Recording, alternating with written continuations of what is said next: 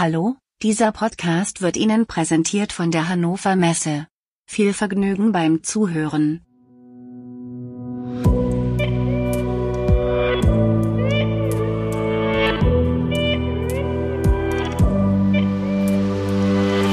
Hallo, liebe Zuhörerinnen und Zuhörer, das ist die Podcast-Folge Nummer 56 des Podcastes KI in der Industrie. Schöne Grüße aus Würzburg nach München, Peter.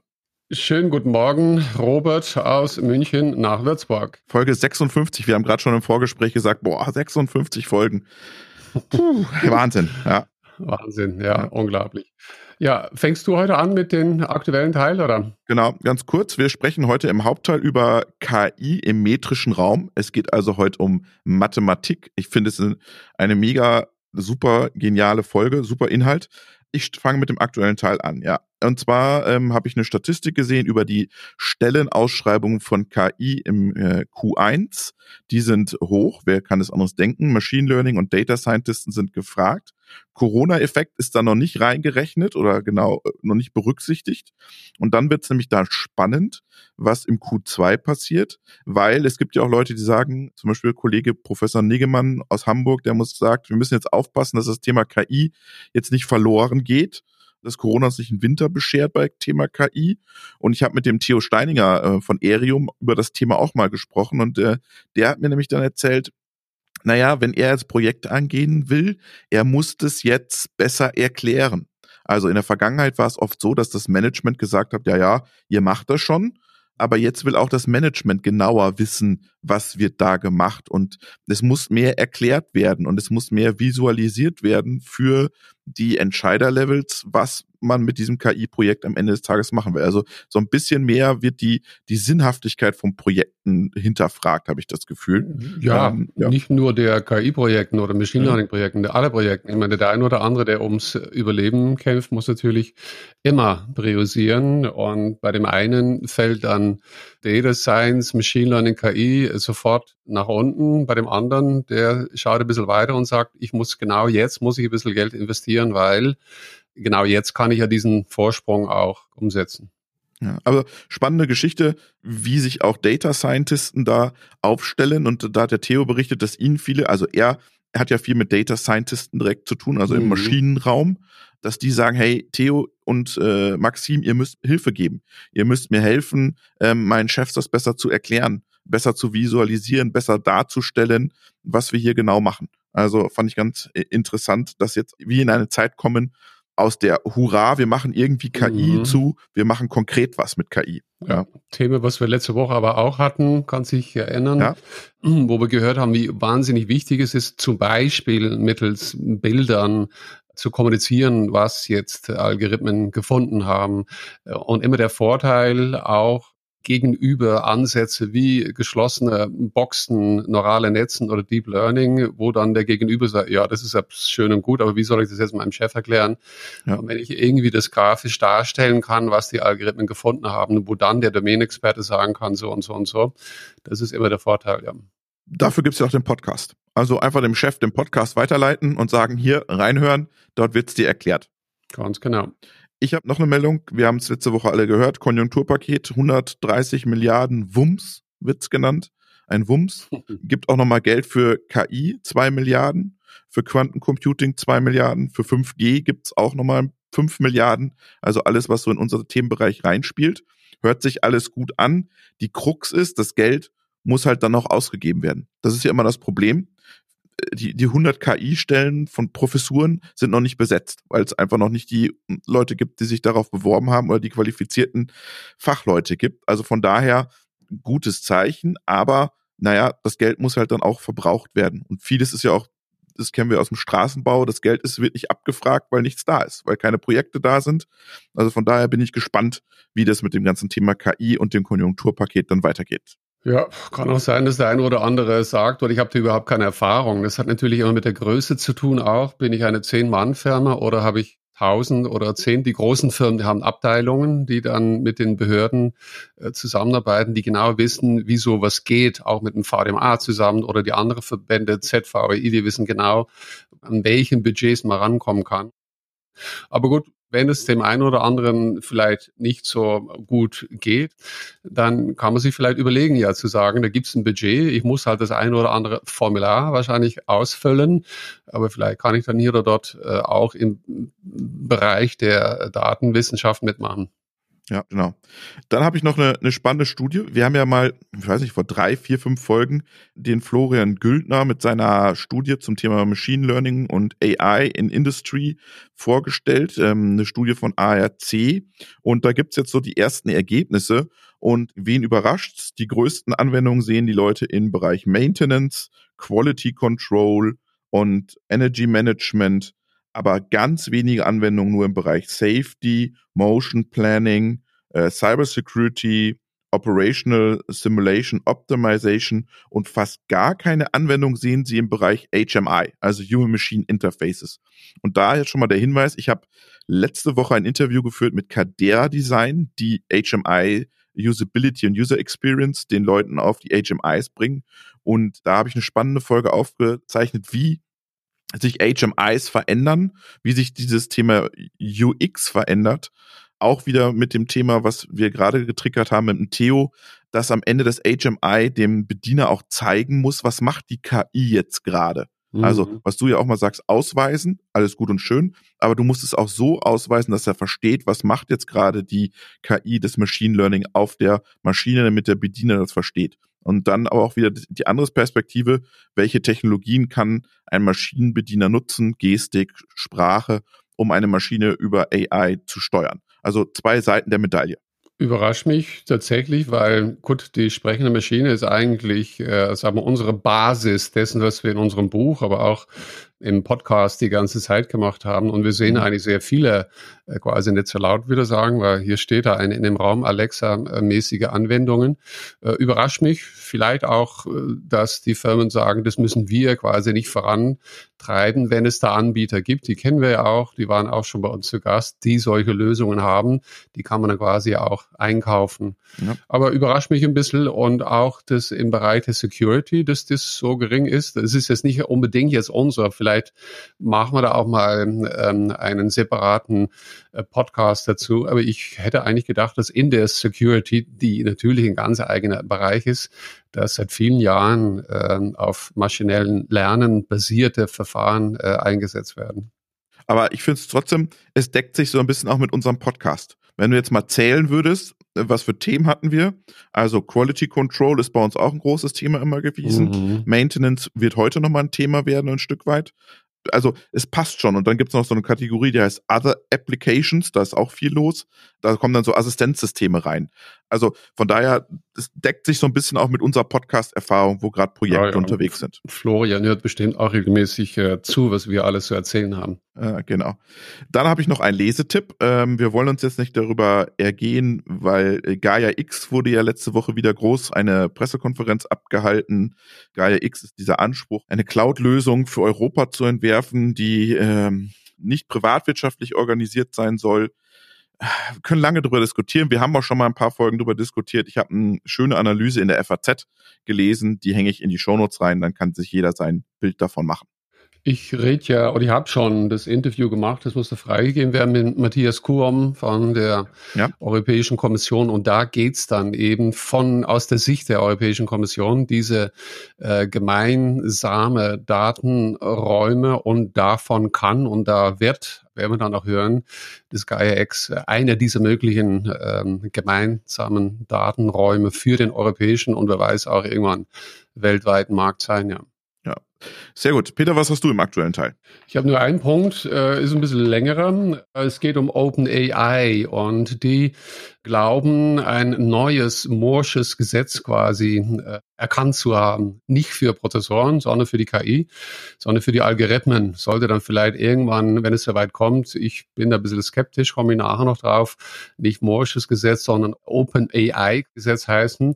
Ja, das ist ja die unter anderem von Elon Musk mitgegründete Bude, die sich stark macht für die, darf man das so nicht sagen, das ist ein holländisch-deutscher Ausdruck. Ja, also ein bisschen größere Bude. Ja. Mittlerweile ist tatsächlich Microsoft ja eingestiegen mit 1 Milliarde Milliarde, also eine Milliardenbude.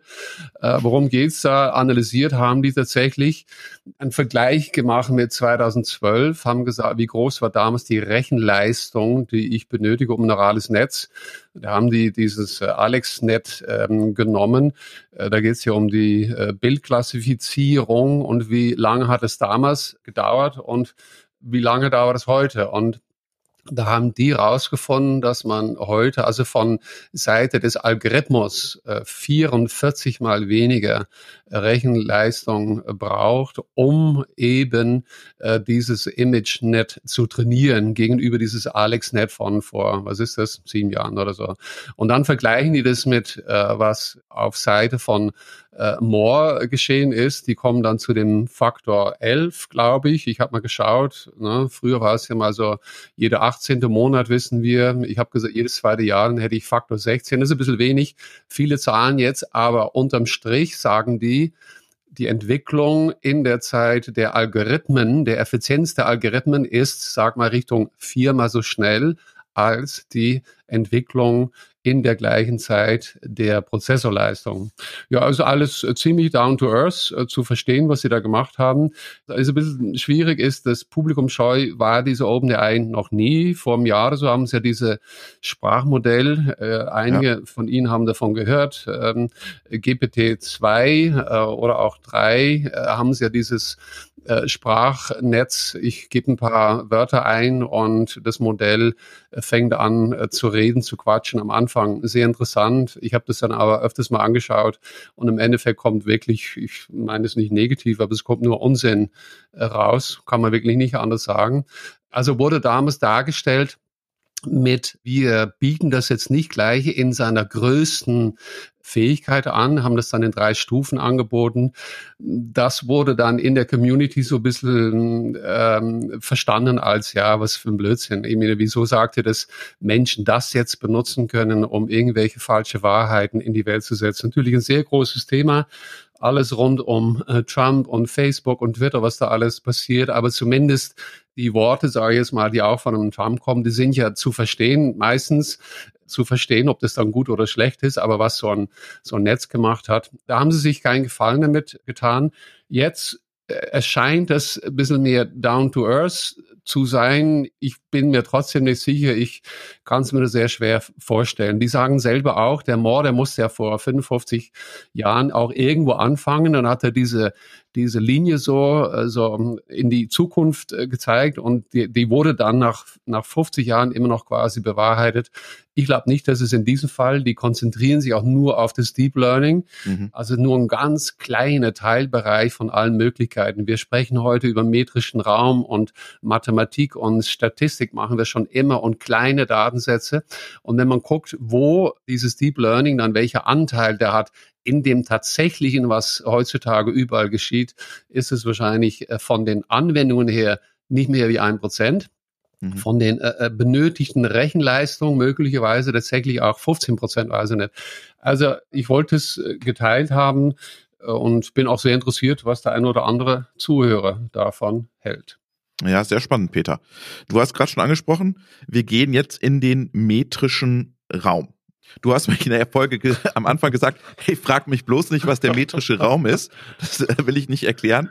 Keine Sorge. Wir haben ja den Michael Welsch von Panda befragt. Panda ist ein Unternehmen aus Hamburg, ein Spin-off der Universität Hamburg. Und die kümmern sich nämlich um das Thema KI im metrischen Raum und haben da genau den Fokus auf Anwendungen in der Industrie, deren Kunden kommen auch aus der Industrie, Kunststoffverarbeitung, Automotive, Maschinenbauer. Und was dieser Anspruch oder was ihre Idee dahinter ist, da hören wir mal am Anfang rein, bevor wir in deinen metrischen Raum einsteigen, Peter. Gut. Das ist ein bisschen so diese Idee, um das zu transferieren, wenn ich jetzt diese Technik ausrolle auf auf meine ganze Produktionslinie oder sogar meine ganze Fabrik, dann habe ich die Möglichkeit, einfach einen Zustand der Fabrik abzuleiten. Das heißt, man kennt das ja schon, man hat ja diese Dashboards in der Fabrik reinhängen, wo diese KPIs drauf sind, Verfügbarkeiten, Läufen, Produktionszahlen, aber das ist ja nicht der Zustand der Maschinen, also Abnutzungsgrade, Belastung, Produktqualität, in jedem einzelnen Prozessschritt wirklich diese Prozessfähigkeit in Echtzeit nachzuweisen, was ich normalerweise ja nur mache, einmal beim Anlauf einer Maschine, dass man das wirklich mitverfolgt. Und wenn man all das zusammennimmt, hat man so eine Art Komplett-Screening seiner Fertigung im Sinne von auf Zustände der Maschinen, im Sinne von auf Alterung und Verschleiß, weil das wird mir irgendwann früher oder später Probleme bereiten mit meiner Qualität. Oder es kann sein, dass ich kleine Effekte habe, ich könnte sie beheben. Das führt aber dann zu schwerwiegenden Folgeschäden und das führt dann zu Stillständen, dass ich jederzeit in Echtzeit diesen Zustand erfasst habe. Und der Zustand sind jetzt aber nicht die ganzen Einzeldaten, weil das würde ich hier gar nicht überschauen. Also bei den Terabyte, die da anfallen pro Tag, da macht es auch keinen Sinn, die auf ein Dashboard zu packen und mir die Werte anzuschauen, sondern dann diese Abstraktionsebene über Zustände zu sprechen und dann mit der Analogie der Gesundheit quasi ein System, also wie der Körper erarbeitet, der ist gesund und sobald irgendwas im Argen ist, gibt es dann Warnsignale, also so ein Unwohlsein, Unwohlgefühl, die sich halt verstärken kann und dass man dann sagen kann, okay, ich habe irgendwo so ein Warnsignal, irgendwas verschiebt sich in den Mustern, da macht es jetzt mal Sinn, da mal reinzuschauen. Also vom Unwohlsein, wo kommt es dann her? Kommt es aus dem Bauch? Kommt es aus dem Magen? Was es so sein kann. Also bin jetzt noch nicht so alt, dass ich immer geplagt werde von Gesundheitsthemen. Aber ich glaube, man kann sich ganz gut vorstellen, dass man sagen kann, man bekommt so eine erste Indikation und dann kann man so reinhorchen und dem hinterhergehen und mal Tests machen, um wirklich festzustellen, okay, was ist dann? Häufig verschwindet ja auch irgendwas von selbst und man muss gar nicht großen Alarm machen. Aber dass man dieses Gefühl dieser Gesundheit, des Screening, der Landkarte, dieses Empfindungsgefühl einfach in so ein IT-System überträgt. Und das ist ein anderer Ansatz, als einfach nur alle Werte darzustellen auf einem Dashboard. Das macht ja auch keinen Sinn, weil bei den ganzen Werten, die wir erfassen, in Terabyte, dann bräuchte man schon ziemlich viele Monitore, um das alles wirklich anzuzeigen. Aber da kommt halt die KI ins Spiel und die sagt halt, okay, die muss halt rausfiltern können, was ist wichtig, was ist unwichtig. Das ist ein schönes Ziel. Also Gesundheitscheck der Fabrik, aber er sagt es ja dann auch sofort und jetzt kommt die KI ins Spiel, die dann sagen muss, was wichtig ist und was unwichtig ist.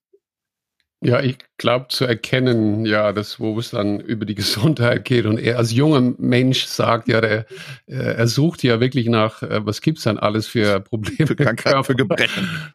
Und da kann man dann gleich auch die Analogie ziehen zwischen vielleicht älteren Anlagen, Neuanlagen, aber natürlich Neuanlagen. Ich denke jetzt an ganz kleine geborene Kinder, die haben natürlich ihre Kinderkrankheiten. Also man muss tatsächlich auch, wenn man solche Kurven bei den Menschen anguckt, dann ist es tatsächlich in diesem Alter, glaube ich, im ersten Jahr, dann ist es problematisch und irgendwann sind die Kinder unterwegs und haben dann die Probleme nicht mehr, bis sie dann irgendwann später älter werden, ja. Hören wir mal rein, was jetzt diese KI dann da genau machen soll. Das ist das Hauptproblem, was wir festgestellt haben. Wenn man jetzt KI-Methoden einsetzt, um diesen Zustand zu erfassen, also okay, der Generator, der lief jetzt nicht, dann kann man sagen, so, okay, es ist ja eine binäre Information, läuft nicht. Ich kann auch sagen, ich habe jetzt eine Produktqualität, ich habe meinetwegen eine Folienherstellung, da habe ich jetzt Blasenbildung. Dann kann ich natürlich jetzt Computer Vision einsetzen, um festzustellen, dass ich Blasen habe. Und da kann ich dann quasi das auch in Echtzeit machen und einen Alarm ausgeben. Gut, dann weiß der Ingenieur in der Fertigung, jetzt habe ich Blasenbildung. Aber ist das wirklich die Lösung oder ist es nur ein Teil davon? Weil, wenn man sich mal hineinversetzt, was macht denn jetzt der Ingenieur mit der Information? Da sagt sich, oh, okay, mein System sagt mir Blasenbildung. Die fragen aber, was will er denn wissen? Natürlich, wie er die Blasenbildung verhindern kann. Es geht ja immer Hand in Hand. Und das meine ich mit diesen anfänglichen, wenn ich nur eine Mathematik habe, um diese Muster zu erkennen, dann kann ich sie transparent machen und anzeigen, ist ein erster Schritt. Aber was halt fehlte, ist eine Mathematik, um tatsächlich diese Ursachen zu finden in diesen ganzen Datenmengen. Und das haben wir gemacht oder das machen wir mit metrischen Räumen, weil das einfach für uns sich gezeigt hat, dass das einfach die ideale Mathematik ist, um sich dem Problem anzunähern. Also wir zum einen die Mathematik, um genau diese Fragen zu beantworten, also wo kommen denn tatsächlich die Blasen her, dementsprechend sie abzustellen. Es ist häufig so, dass wenn die Ursache genau im Ort der Wirkung ist, also in dem Prozessschritt, dann ist es einfach zu finden. Dann werden wir auch nicht gerufen, das machen die Kunden halt selbst. Aber sobald die Ursache ein Stückchen davor ist oder weiter davor ist oder halt beim Zulieferer ist es ganz schwer zu finden, weil es einfach zu viele Möglichkeiten gibt und dann natürlich auch interagieren gewisse Parameter miteinander. Und das ist halt sehr schwer zu finden. Zum einen haben wir da die Mathematik, um das Problem zu lösen. Und ein wesentliches Problem ist noch, wenn ich jetzt so sage, ich habe Blasenbildung und ich habe Ideen, woran es liegen könnte, dass ich ganz schwer an Daten rankomme. Weil was will ich haben für die Blasenbildung? Ich habe Kamera, ich habe vielleicht noch Beleuchtungssysteme, Ich habe Vermutungen, dass es an der Schwingung liegen könnte. Es kann an chemischen Eigenschaften liegen. Das heißt, wir sprechen hier über Spektrometer, Thermalkameras, Schwingungsaufnehmer, Laservermessungssysteme. Und wir haben gesagt, es ist sehr, sehr, sehr schwer, diese ganzen Sensoren über die Automatisierung einzuschleifen. Das geht zum einen nicht, weil es immer quasi ein Eingriff in die Automatisierung ist. Das ist mit einem riesen Projektaufwand verbunden. Und zum anderen, weil ich so hochauflösende Daten wie Kameras, Spektrogramme in Echtzeit, Laserscans auch nicht übertragen kann über Maschinenschnittstellen. Das heißt, wir haben uns beides angenommen. Also wir haben zum einen die Algorithmen, um all diese Daten zu verarbeiten, und zum anderen auch das Know-how, um diese Sensoren zu implementieren. Also wir können jeden belieblichen Industriesensor einsetzen in unserer Elektronik. Wir haben aber auch eigene Sensorentwicklung, wo wir gemerkt haben, in speziellen Punkten brauchen wir speziell angepasste Sensoren, um einfach auf einen guten Preispunkt zu kommen. Das zusammengenommen ergibt einen Baukasten. Das heißt, wir haben Sensoren, wir haben Elektronik, wir haben IT-Technik. Damit gehen wir dann diese Produktionsprobleme an. Unsere Plattform nennen wir Trift. Unsere Idee ist dahinter, dass wir früh erkannt haben, dass es häufig schwer ist, in Bestandsanlagen zu investieren. Also haben wir gesagt, okay, wir betrachten das Ganze mal als OPEX-Modell. Das heißt, wir bieten diese ganze Hardware, Elektronik, Rechner, Algorithmen als Gesamtpaket an, als Software-as-a-Service-Paket. Das heißt, man kann sich's buchen, wir kommen und integrieren dann, und man kann das auch dementsprechend jährlich kündigen, wie man das so kennt von so einem vielleicht einem Internetanschluss. Da bekomme ich ja auch Internet so als Dienstleistung, und der Router ist, also diese Hardware und all die Sachen, damit es funktioniert, ist mit dabei. Ich bekomme einen Router, stecke ihn rein. Wenn irgendwas nicht laufen sollte, habe ich meine Service-Hotline, dann kommt jemand vorbei und kümmert sich drum, und dann habe ich halt Internet. Und wir sagen sich, okay, wenn jemand das quasi uns bucht, dann hat er halt KI in seiner Produktion. Und in allermeisten Fällen ist es diese Fehler-Ursache-Analyse, zu verstehen, warum sind Prozesse so oder warum laufen Prozesse nicht. Ein wichtiger Aspekt ist noch für viele, ich habe neue Prozesse, wissentlich aus der Historie, dass neue Prozesse immer, der Anlauf immer schwierig ist. Ich muss den erstmal verstehen, dass man natürlich auch da direkt mit ansetzen kann und sagen, so, ich fahre einen Prozess hoch, ich muss ihn erst verstehen und dann natürlich die ganzen Datenzusammenhänge nutzen kann, um den Prozess schneller und besser hochzufahren. Also er macht ja so ein bisschen, also er schaut nicht auf die Blase, sondern er fragt, wo kommt die Blase her? Also das ist ja dieser Predictive Quality Ansatz, den wir jetzt auch schon ein paar Mal hatten. Ja, gut. Wenn ich warte, bis die Blase da ist, das ist ja dieses Condition Monitoring eigentlich. Ne? Das gibt es seit 20 Jahren oder so. Das machen wahrscheinlich sehr viele Firmen auch noch, die noch eben nicht diesen nächsten Schritt gemacht haben, über den er jetzt nicht erzählt hat, aber sehr wohl auch so meint. Ich will ja, wenn ich dann irgendwann rausgefunden habe, welche die Ursache ist, die hoffentlich mindestens eine Minute oder lieber 10 Minuten vorher oder irgendwo in dieser Bandbreite tatsächlich zu erkennen ist, das nächste Mal das Modell sagt, in 10 Minuten, wenn ihr jetzt nichts ändert an Variablen A, B oder C, und das kann ich ja auch, Algorithmus, blöd zu sagen, automatisch machen, dann wird in 10 Minuten wird diese Blasenbildung auftreten. Dann ist es dieses Predictive. Ja. Und jetzt hören wir mal kurz rein, weil jetzt wird es nämlich spannend, was er erklärt, nämlich das Thema Anomalien, das wir ja schon ganz oft immer besprochen haben. Das sieht er nämlich ein bisschen anders als viele anderen in der Branche, würde ich sagen. Bin gespannt. Die Sache des Supervised Learning hat einen großen Nachteil, ich brauche halt die Daten. Kann man sich die Frage stellen, aber ich will jetzt meinen Prozess befähigen, dass er halt gut läuft. Ich will aber auch erkennen, wenn Anomalien auftreten. Dann ist das so eine Anomalie, jetzt als Beispiel genommen, ist ja irgendwas, was ich gar nicht so vordenken kann, wie komisch irgendwas kommen kann mit Daten. Das heißt, auch eine Anomalie antrainieren, habe ich halt 1, 2 Anomalien in der Aufzeichnung drin, die nächste Anomalie sieht wieder anders aus. Das heißt, ich kann das gar nicht labeln und trainieren, weil ich habe die Daten nicht und ich weiß gar nicht, wie sie aussehen werden. Weil ich kann manchmal gar nicht so quer denken, wie Dinge passieren, und trotzdem will ich natürlich eine Warnung haben. Das heißt, ich kann gar nicht mit Verfahren arbeiten, die auf gelabelten Daten basieren. Das heißt, bis auf ganz, ganz wenige Ausnahmen arbeiten wir komplett ohne gelabelte Daten, sondern wir nehmen die Daten halt quasi so, wie sie reinkommen. Man sagt ja dann zu quasi Unsupervised Learning. Dann ist so bei metrischen Räumen, da wird nichts gelernt. Sie werden modelliert, die Daten, in diesem metrischen Raum. Das heißt, das Thema, wenn man Lernen auf jetzt, man braucht Daten bezieht, dann passt das noch. Und wir arbeiten halt mit Daten und wir gehen davon aus, dass sie prinzipiell sich wiederholen, aber an sich werden die Modelle nicht trainiert, jetzt im Sinne von einem neuronalen Netz, wo man Fitting durchführt, sondern es findet eine strukturelle Analyse der Daten statt. Ja, Peter, jetzt haben wir 56 Folgen lang über Labeling von Daten gesprochen und jetzt kommt Michael Welsch und sagt, das ist ja Quatsch. Naja, so sagt er es natürlich nicht, aber gibt es beides? Also wir hören jetzt tatsächlich seinen für uns neuen Ansatz, sehr spannend. Es gibt es aber sehr wohl auch in der Unsupervised, ja. Also ich denke, da haben wir schon mal drüber geredet auch, wenn wir gesagt haben, wenn ich jetzt keine gelabelte Daten habe, dann habe ich sehr wohl auch die Möglichkeit. Also typischerweise, ich frage jetzt erstmal meinen Kunden, ja, was läuft denn so ab? Und wenn er sagt, ja, ich habe so einmal im Monat gibt es so ein Ding und ich suche nach Jahren nach dem Problem, dann weiß ich, er hat ein Problem, man kann es nicht finden.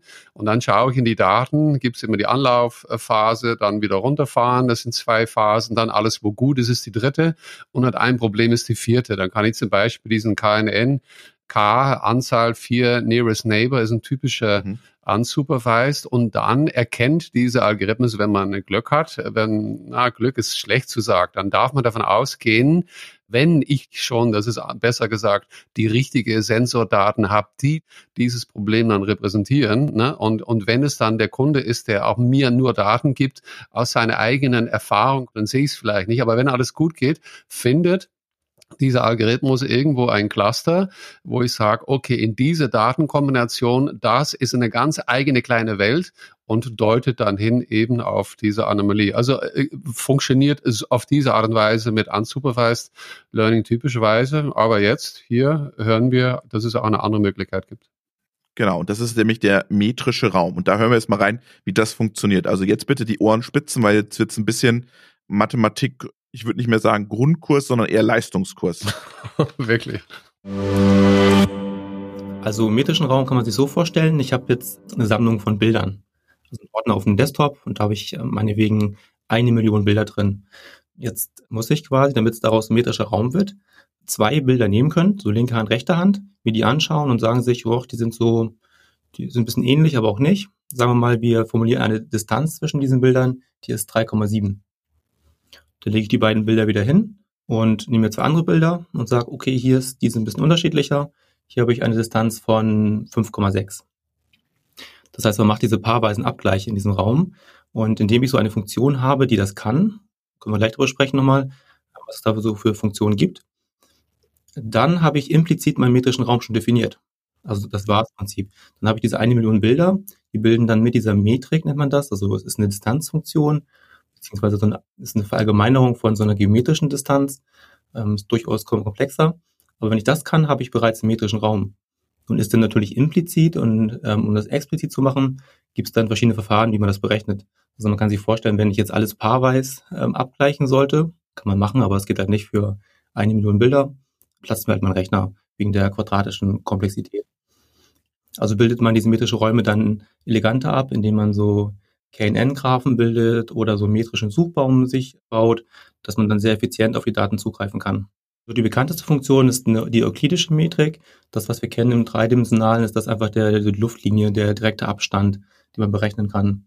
Das geht auch für 4D und auch für 1 Million D.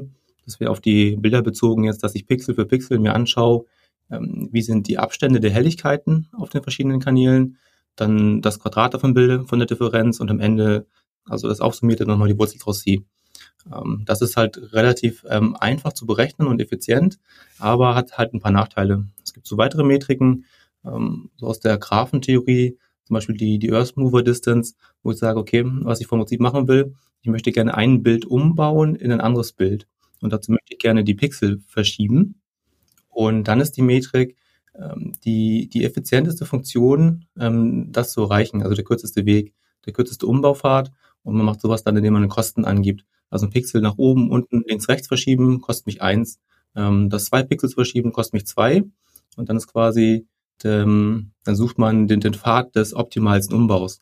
Weil es geht immer, die Metrik ist immer die kürzeste Distanz zwischen 2 Datenpunkten. Wir haben jetzt diese 1 Million Bilder als Beispiel. Und dann ist jetzt zum Beispiel die Frage, was ist denn da jetzt drin? Also ich will mir jetzt ja nicht 1 Million Bilder anschauen. Und in der Industrie habe ich halt noch mehr als 1 Million Bilder.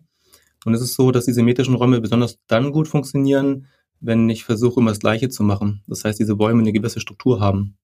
Nehmen wir mal ein Beispiel. Ich fotografiere oder ich filme eine Tür. So, und die ist und mal zu und mal nicht zu und mal so alles zwischen zu und nicht zu. Und dann habe ich noch vielleicht einen Tag-Nacht-Wechsel drin. Das heißt, die Bilder sind mal dunkler und mal heller. Dann kann sich jedes Pixel von Bild zu Bild unterscheiden, komplett. Aber was habe ich denn vorliegen? Ich habe nur 2 Freiheitsgrade. Also der Türöffnungswinkel und der Helligkeit. Und die sind wahrscheinlich sogar noch unabhängig voneinander. Und das sind die Informationen, die ich rausbekommen will. Also ich nehme halt beliebig große Datenmengen, modelliere in diesen metrischen Raum und kann dann sowas berechnen. Dieser Raum hat dann so strukturelle Eigenschaften, die kann man erstmal bestimmen. Zum Beispiel kann man sagen, was ist denn diese lokale Dimensionalität? Das ist sowas in der Physik, als würde man die Temperatur bestimmen. Also wie viele intrinsische Freiheitsgrade hat das Bild? Also in dem Beispiel wären das halt 2, Türwinkel und Helligkeitsgrad. Das kann man berechnen. Man kann vermessen, wie nichtlinear so ein Raum ist und dadurch ableiten, ob sich Veränderungen darstellen. Das nutzt man dann direkt für so ein Condition Monitoring zum Beispiel. Ich sage, ich habe halt einen komplexen Datensatz, ich packe da mal 1000 Bilder rein und ich will wissen, ob sich die Struktur verändert, ohne mir anzuschauen, was wirklich in dem Bild stattfindet. Das ist so die erste Stufe. Und wenn ich sage, okay, aber es hat sich irgendwas verändert und ich will das jetzt genau verstehen, dann ziehe ich mir diese Features aus diesem Raum raus und bringe die in Abhängigkeit miteinander. Ein weiterer Vorteil ist dieser metrischen Räume, dass ich beliebige Datentypen nehmen kann. Also ich kann Bilder nehmen, ich kann aber auch Graph-W-Kurven nehmen oder Einzelwerte, ich kann Strings nehmen, ich kann quasi alles Mögliche nehmen, weil ich muss ja nur einmal eine Metrik definieren können. Und da gibt es halt aus der Wissenschaft relativ viele, die man verwenden kann. Und jetzt bilde ich mit meinen Bildern einen metrischen Raum. Dann habe ich meinetwegen Kraft-W-Kurven oder Stromverbrauch über Zeit, Schwingungsprofile, also Schwingungen quasi, Zeitreihen, Maschineninformationen. Und die packe ich auch in den metrischen Raum. Und dann kann ich diese beiden metrischen Räume miteinander korrelieren. Okay, gibt es denn da einen Zusammenhang zwischen diesen Daten? Und dann gibt es erstmal einen, dann sage ich, okay, als nächstes gehe ich rein, ziehe mir diese Features raus und gucke mir an, wie sind die Zusammenhänge. Also der Buckel in der Kurve hängt quasi mit dem Helligkeitsfleck in dem Bild zusammen. Gar nicht so kompliziert, oder? Nö, ich habe es im Großen und Ganzen habe ich folgen können. Was interessant ist, dass wir den Begriff aber bis jetzt noch nicht gehört haben, glaube ich. Und wir werden bestimmt und auch gerne immer Feedback von Zuhörern, Zuhörerinnen, die vielleicht sagen, ja, das habt ihr schon gemacht oder das machen wir auch, aber wir nennen das anders. Das glaube ich in dem Fall jetzt nicht. Das ist aber für mich schon interessant. Also ich habe sofort denken müssen an der Art und Weise, wie man im Bereich der Verarbeitung natürlicher Sprache, NLP, auf eine ähnliche Art damit umgeht. Ja, da ist dann nämlich auch die Distanz. Ich habe dann noch nie von dem Begriff metrischen Raum, aber da wird sehr wohl auch von Distanz gesprochen zwischen, ich sag mal, Beziehung zwischen Berlin, Deutschland, ist eine vergleichbare Beziehung in diesen multidimensionalen Raum zwischen Paris und Frankreich. Genau. Und wenn ich dann sage Paris und ich sag mal Lyon, das ist dann wieder vergleichbar in der Distanz und finde ich irgendwo in diesem multidimensionalen Raum wie, ich sag mal Berlin zu München oder Nürnberg oder so. Also daran habe ich denken müssen. Ich weiß ja nicht, ich denke, dass da möglicherweise auch ähnliche Konzepte dem zugrunde liegen, aber ja, im Großen und Ganzen ist schon zu verstehen. Ja. Jetzt lass uns mal kurz reinhören, was das konkret für einen Anwendungsfall, er hat ja schon mal Condition Monitoring dann getriggert, was das jetzt bedeutet. Es gibt eigentlich zwei große Felder, in denen wir es einsetzen. Das ist einmal das Thema Condition Monitoring, dass ich das betreiben kann. Also da gehört auch die Anomalieerkennung dazu. Wann ist ein Datensatz anormal, ohne es quasi vorlabeln zu müssen, weil ich kann Anomalie gar nicht vorüberlegen, dass es irgendwas Außergewöhnliches ist. Aber im Wesentlichen, wenn ich jetzt sage, ich habe irgendwo eine Auffälligkeit in meinen Daten drin, dann stellt sich ja immer die Frage, wo kommt das denn her? Weil letztendlich will ich ja diese Auffälligkeit abstellen. Das heißt, man nutzt dann dieses metrische Konzept, damit ich in diesen ganzen Daten, die ich habe, es kann ja pro Maschine, können das 1000, 4000 Datenquellen sein, die dann beliebig komplex sind. Also so Schwingungen zum Beispiel, da zeichnen wir mit 48.000 Hertz die Sekunde, also 48.000 Werte pro Sekunde auf, an hunderten von Stellen und haben dann noch Kameras dabei, Thermalkameras, Spektrometer. Das heißt, wir haben diese unterschiedlichen Datentypen, also von den Sensoren. Und die wollen wir jetzt natürlich gucken, wo sind die Zusammenhänge in den Daten drin. Und jetzt gehen wir noch eins tiefer, weil ich wollte da noch ein bisschen mehr wissen. Ja, es ist in diesen Daten, also sind wir wieder im Bereich, also weg von den metrischen Räumen. Es ist ein klassisches statistisches Problem, Signifikanzanalysen zu fahren. Wenn ich jetzt eine Abweichung irgendwo habe, sag mal, ich habe Datenerfassung und ich habe eine Abweichung festgestellt von 3% oder von 5%. Und ich will jetzt Entscheidungen treffen, ob das einen Zusammenhang gibt oder keinen Zusammenhang gibt. Also weil wir natürlich darüber dann durch Regelungsstrategien ableiten, sollte man schon rausfinden, ob diese 3% wirklich da sind, im Sinne von statistisch signifikant, oder ob sie durch Rauschen bedingt sein können. Also durch natürliche Modulationen, die einen dann zufällig mal plus 3%, mal minus 3% ausgeben. Das verhindert halt quasi so Falschregelungen. Quasi. Man kann auch sagen, es ist ein Noise-Filter. Und dann kann man umgehen. Man kann das mal austesten. Jetzt haben wir so ein Webtool entwickelt. Da kann man mal ein paar Daten einfach reinkopieren auf unsere Homepage und dann sehen, wie so ein Signifikanzalgorithmus funktioniert. Wir nutzen das für ein Condition Monitoring. Das heißt, da kommen jetzt Werte rein aus der Mustererkennung.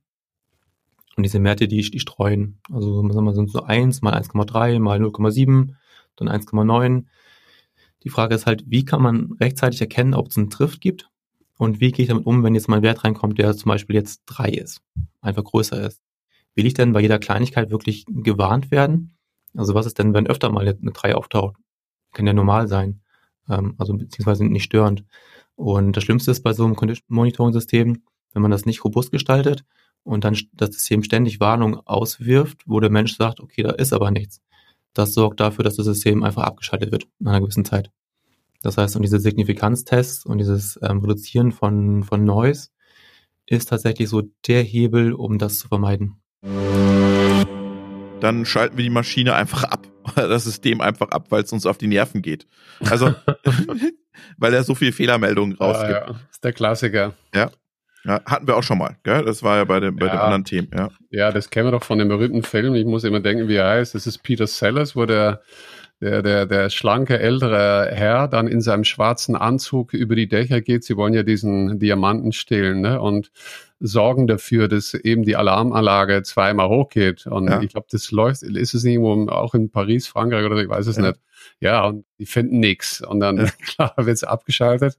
Ja, und dann gehen sie rein, weil eben die Anlage abgeschaltet ist, ja. Lass uns jetzt mal in den Projektablauf reinstarten, weil ich glaube, viele können sich nicht vorstellen, wie sieht so ein Projekt jetzt aus mit den beiden oder mit den Pandas sozusagen. Und ich habe ihn gefragt, wie so ein Projektablauf jetzt bei Ihnen genau aussieht. Und da gehen wir mal rein.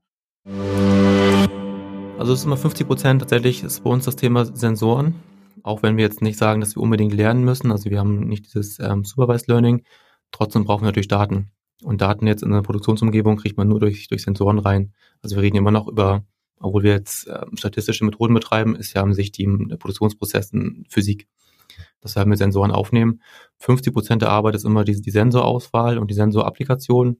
Wir sind da relativ schnell und haben unsere Technik drauf getrimmt, dass wir Plug and Play wirklich einfach jeden beliebigen Sensor in die Produktion reinbekommen. Haben auch ein ganz gutes Verständnis, so was man machen kann mit Sensoren und was nicht. Und der Restdetail ist dann, wenn ich die Sensoren habe, haben wir halt Standardverfahren auf diesen metrischen Räumen basiert und auch auf neuronalen Netzen und auch statistische Verfahren, also quasi eine ganze Baukasten, unserem Framework, das wir auch Open Source anbieten, um dann diese ganzen Daten zu verarbeiten.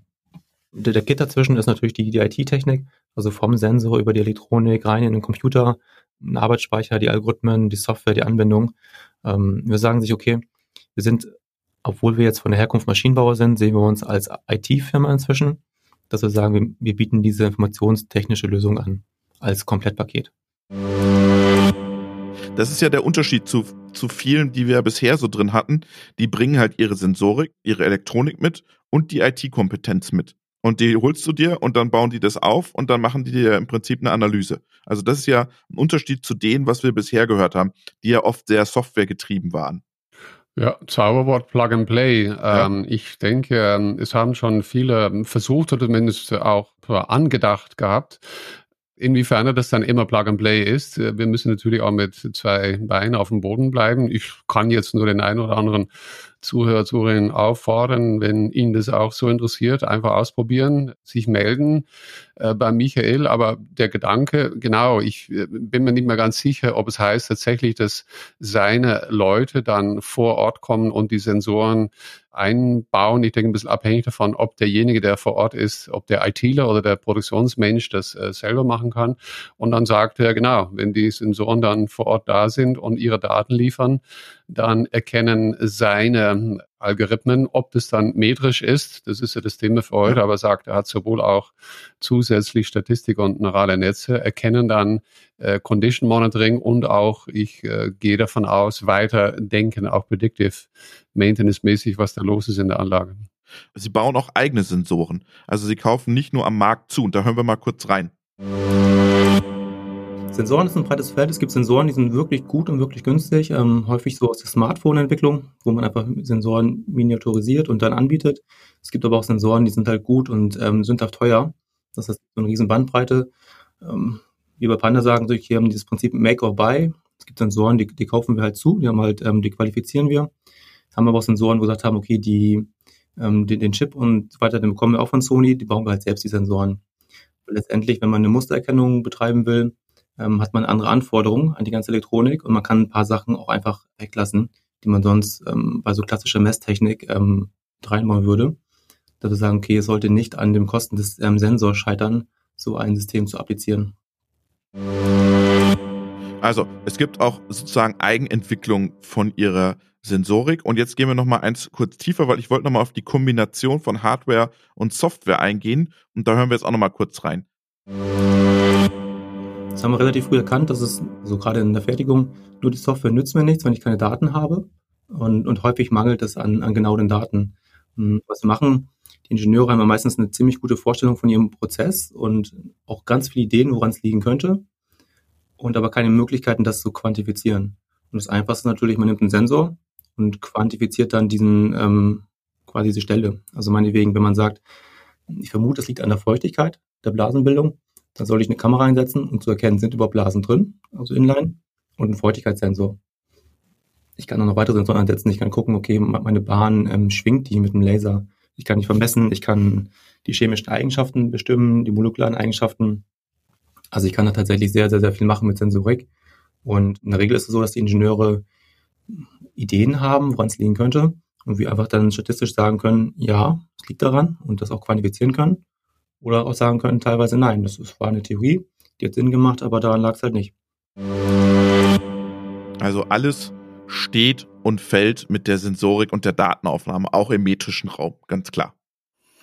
Ja, und mit dem Ingenieur, dem Domänenexperten, der sagt, na, Blödsinn, kann nicht sein, ist nicht gewesen, lass uns mal was anderes probieren. Ja, was mir tatsächlich am meisten aber schon auffällt, dass so eine doch relativ junge Bude, du hast es mit der Bude, gell? Ja? Unternehmen. Startup heißt es, ne? Es ist eine Art Startup-Unternehmen, dass die auf der einen Seite sagen sie OPEX, Software as a Service, das ist ja schon sehr modern, soll ich jetzt mal sagen, aber nicht nur modern des modernen Seins, das ist eine ganz gute Geschichte. Ich meine, in meinem Kopf ist es ja immer vielleicht erst in dem Moment, wo ich ja schaue, dass meine Gesamtanlageneffektivität schon über die 90 Richtung 95% ist, aber gut, er sagt, nee, von Anfang an Software as a Service. Ich liefere euch die Sensoren und das ist der Punkt, der mir dann auffällt, dass sie dann sagen, wir können als Firma, so hat er sich aufgestellt, selber bestimmte Sensoren oder Basissensoren, gehe ich mal davon aus, zukaufen und machen dann noch was obendrauf. Das ist dann die Frage, werden trotzdem Komponenten von Großfirmen gekauft, die das dann millionenfach herstellen und das ist ja unmöglich, dass er das als kleine Firma macht, aber er kombiniert es dann wahrscheinlich mit einer bestimmten Fähigkeit, die dann eher softwaremäßig oder in der Kombination von verschiedenen Sensoren, Software obendrauf und sagen, okay, ich habe jetzt ein neues Paket quasi. Aber das fällt mir auf, dass die sagen, es gibt da bestimmte Fähigkeiten, die können wir besser offensichtlich oder zu einem besseren Preis als das, was auf dem Markt angeboten wird. Genau, das ist, was du gerade ansprichst, ist ja auch sein Business Model. Und da hören wir mal rein, wie sein Business Model nämlich dann aussieht. Nämlich das beruht dann auch wieder ein Stück weit auf Open Source. Wir haben uns sehr früh dafür entschieden, unsere ganze Mathematik, also quasi die Magic, die Daten auswertet, was ja keine Magic ist, weil es Mathematik ist und Statistik und Graphentheorie im Rechner halt implementiert, dass wir da diesen ganzen Satz, diesen Baukasten der Algorithmen, das sind inzwischen, glaube ich, 36, letztens mal nachgezählt, die miteinander kombinierbar sind, mit denen man arbeiten kann, um diese Probleme halt zu lösen, dass wir die als Open Source veröffentlichen. Das heißt Open Source, man kann sie einfach downloaden und verwenden. Man kann auch mitarbeiten am Projekt. Das heißt, man kann auch reinschauen. Wir haben uns einfach gesagt, okay, wir wollen da kein Geheimnis draus machen. Weil eine wichtige Sache ist auch, man muss in diese Systeme vertrauen können, in den Algorithmen. Was macht es da für einen Sinn, wenn wir jetzt unsere Lösung quasi einen tollen Algorithmus als Blackbox anbieten und die Kunden da nicht reinschauen können und nicht mitspielen können. Und auch die Data Scientisten bei den Kunden, die müssen ja irgendwie Chance haben, die Systeme zu validieren. Und natürlich wollen wir auch, dass die Kunden das selbst einsetzen und uns nicht quasi jedes Mal bei uns anfragen müssen. Wir fassen das Ganze so ein bisschen philosophisch zusammen, dass wir sagen, wir fahren so einen Empowering-Ansatz. Wir wollen unsere Kunden befähigen, mit KI umzugehen. Und das heißt aber alle Hürden nehmen. Das heißt, die Hürden nehmen von Sensoren, von Elektronik, von Computern, von Algorithmen, dass man sagen kann, okay, es sind sehr hohe Einstiegshürden gerade noch. Wir wollen die halt so weit senken, dass unsere Kunden befähigt sind, mit diesem System zu arbeiten und sehen, dass dieses Trift-Produkt quasi als Service an. Also wie es ein Internet, das man bekommt. Und natürlich soll man selbst was im Internet machen und man braucht dann keinen Lehrer mehr dafür irgendwann. Wir denken einfach, dass das KI in den nächsten 10 Jahren sehr, sehr sich stark verbreiten wird in der Produktion und dass es irgendwas sein sollte wie ein Stromstecker. Ich brauche Strom, ich brauche einen Motor, dann brauche ich einen Algorithmus. Das sollte halt kein Hexenwerk mehr sein. Wie man damit Geld verdient, mit den Algorithmen, halt Open Source erstmal nicht. Vom Prinzip ist unsere Philosophie aber, dass wir sagen, wenn ein Kunde jetzt die Mathematik braucht, die wir anbieten können, kann er sich downloaden und hat eigene Experten, vielleicht noch Experten für Sensoren, Elektronik, Computer und IT, hat ein großes Team, dann kann er halt die Algorithmen haben und damit arbeiten. Das ist soweit okay. Da sagen wir unseren Kunden, das ist relativ simpel. Du kannst dir überlegen, die Rechnung, mach alles selbst oder bekomm alles von uns als Paket. Oder du kannst ja auch wechseln oder wir können uns irgendwie gucken in der Kooperation. Das heißt, wir stellen uns da flexibel auf und versuchen uns ein bisschen diesen anzupassen an den idealtypischen so Hidden Champion, den Maschinenbauer. Weil worin hat der seine Expertise? Meistens in so klassischen Prozessthemen, Maschinenbauthemen, sagen wir mal gerne so dem Stahl quasi, das zum Einsatz kommt und natürlich auch die Automatisierungstechnik. Und wir stellen uns dann auf als Partner für alle Belange rund um KI. Und das sind halt Sensoren, Elektronik, Computer, IT, Datenbanken, Webinterfaces, Zugriffe, viele Sachen, mit denen sich schon die Maschinenbauer beschäftigen. Einige mehr, einige weniger. Und wir sagen, okay, wo können wir am besten unterstützen, um das halt voranzubringen. Wenn das die Maschinenbauer hören, also nur noch Stahl. Der Maschinenbauer Ja, macht nur Stahl. Nee, aber ja. ich finde den Ansatz ziemlich schlau von ihm, weil die Gründer sind ja auch Maschinenbauer von der Universität Hamburg und sagen halt ganz klar, hey, eure Domain ist vielleicht was ganz anderes als das Thema KI und wir haben aber Know-how im Bereich Sensorik, Elektronik, IT und KI und kommen sozusagen zu euch und sind sozusagen euer Sparringspartner, im Gegensatz zu Leuten, die nur einfach eine Software zur Verfügung stellen. Ja. Ja, also er bietet so eher dieses Komplettpaket an, ne? Ja. Wo er sagt, wenn ihr schon die Sensoren, wenn ihr die IT, wenn ihr euren Router und den ganzen Drumherum selber habt, dann geht auf unsere Website, geht auf GitHub und ladet noch zusätzlich das Baupaket quasi der Algorithmen runter und dann könnt ihr damit arbeiten. Wenn ihr das nicht habt, dann könnt ihr auch alles von uns haben. Ja, interessanter Ansatz. Also jeder sucht da quasi seinen eigenen Raum, das alles Richtung Open Source geht. Das kennen wir ja spätestens auch since der Corona-App. Ich habe heute Morgen nur eine Überschrift gelesen, dass sie wieder eine Chance vertan haben. Weiß nicht, worauf da genau. Aber da war ja das Gleiche, dass wir seit ein paar Wochen, glaube ich, dass die beiden Firmen, die entwickelt haben, dann eben das, was sie gemacht haben, auf GitHub machen, so dass viele Personen reinschauen können und eventuelle Probleme in der Source Code erkennen können. Ja, spannend und vielleicht nochmal ganz kurz für alle, die zuhören. Partner von Panda sind zum Beispiel Chibo, Basler, Krönert, Precon Engineering. Also da sind auch namhafte Unternehmen schon am Start, die sich mit Panda zusammentun. Und ich finde, was am Ende dieses ganzen Interviews sagt er dann einen Satz. Und ich glaube, der sollte für alle Zuhörerinnen und Zuhörer auch irgendwie prägend sein für den Umgang mit KI in den nächsten Jahren. Und da hören wir nochmal kurz rein. Also wir wollen halt einfach dieses Allgemeingut auch allgemein halten. Und KI-Thema ist ja Open Source. Es ist ein Allgemeingut. Es sollte keiner super Spezialalgorithmus geben, der irgendwas Tolles kann, den man irgendwie jahrelang entwickelt hat, sondern wir sehen das Ganze als sportliche, gemeinschaftliche Angelegenheit an. Also auch vollkommen entkoppelt, um damit Geld zu verdienen, weil wir denken einfach, dass man mit diesen Errungenschaften der Wissenschaft, macht ja keinen Sinn, dass wir das jetzt irgendwo reinstecken und versuchen damit Geld zu verdienen.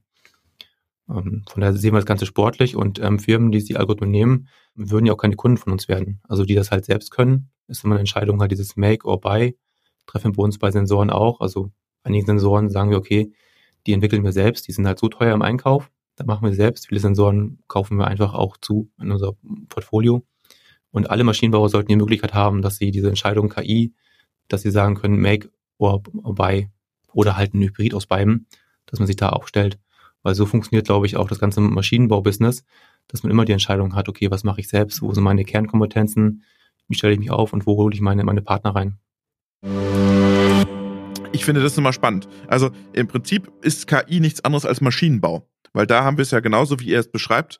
Ich hole mir die Best of Breed, also die Besten der Zucht und mit denen baue ich zusammen eine Maschine und die kaufe ich mir ein und so sollte es bei KI in Zukunft auch sein. Wo ich skeptisch bin, ist das Thema, Algorithmen sollten frei zur Verfügung stehen. Das haben wir mit dem Oliver Niggemann schon mal gesprochen, dass wir, glaube ich, nicht bei der Algorithmenentwicklung stehen bleiben, sondern dass wir spezialisierte Industriealgorithmen bekommen und die werden definitiv nicht frei zur Verfügung stehen, glaube ich. Das ist immer die Frage, ja. Also es ist schon eine sportliche Aussage tatsächlich, dass er sagt, wir gehen damit sportlich und gemeinschaftlich um. Also mein Hirn braucht da auch immer noch ganz viel Zeit und hat es noch nicht so ganz umwunden, das Thema. Und wir kommen immer wieder neu drauf zurück, seit vielen Jahren. Und wie gerade eben gesagt, alles wird auf GitHub veröffentlicht und das ist schon eine unglaubliche Umwandlung, vielleicht weil ich auch einer derjenigen bin, der schon ziemlich lange da softwaremäßig unterwegs ist.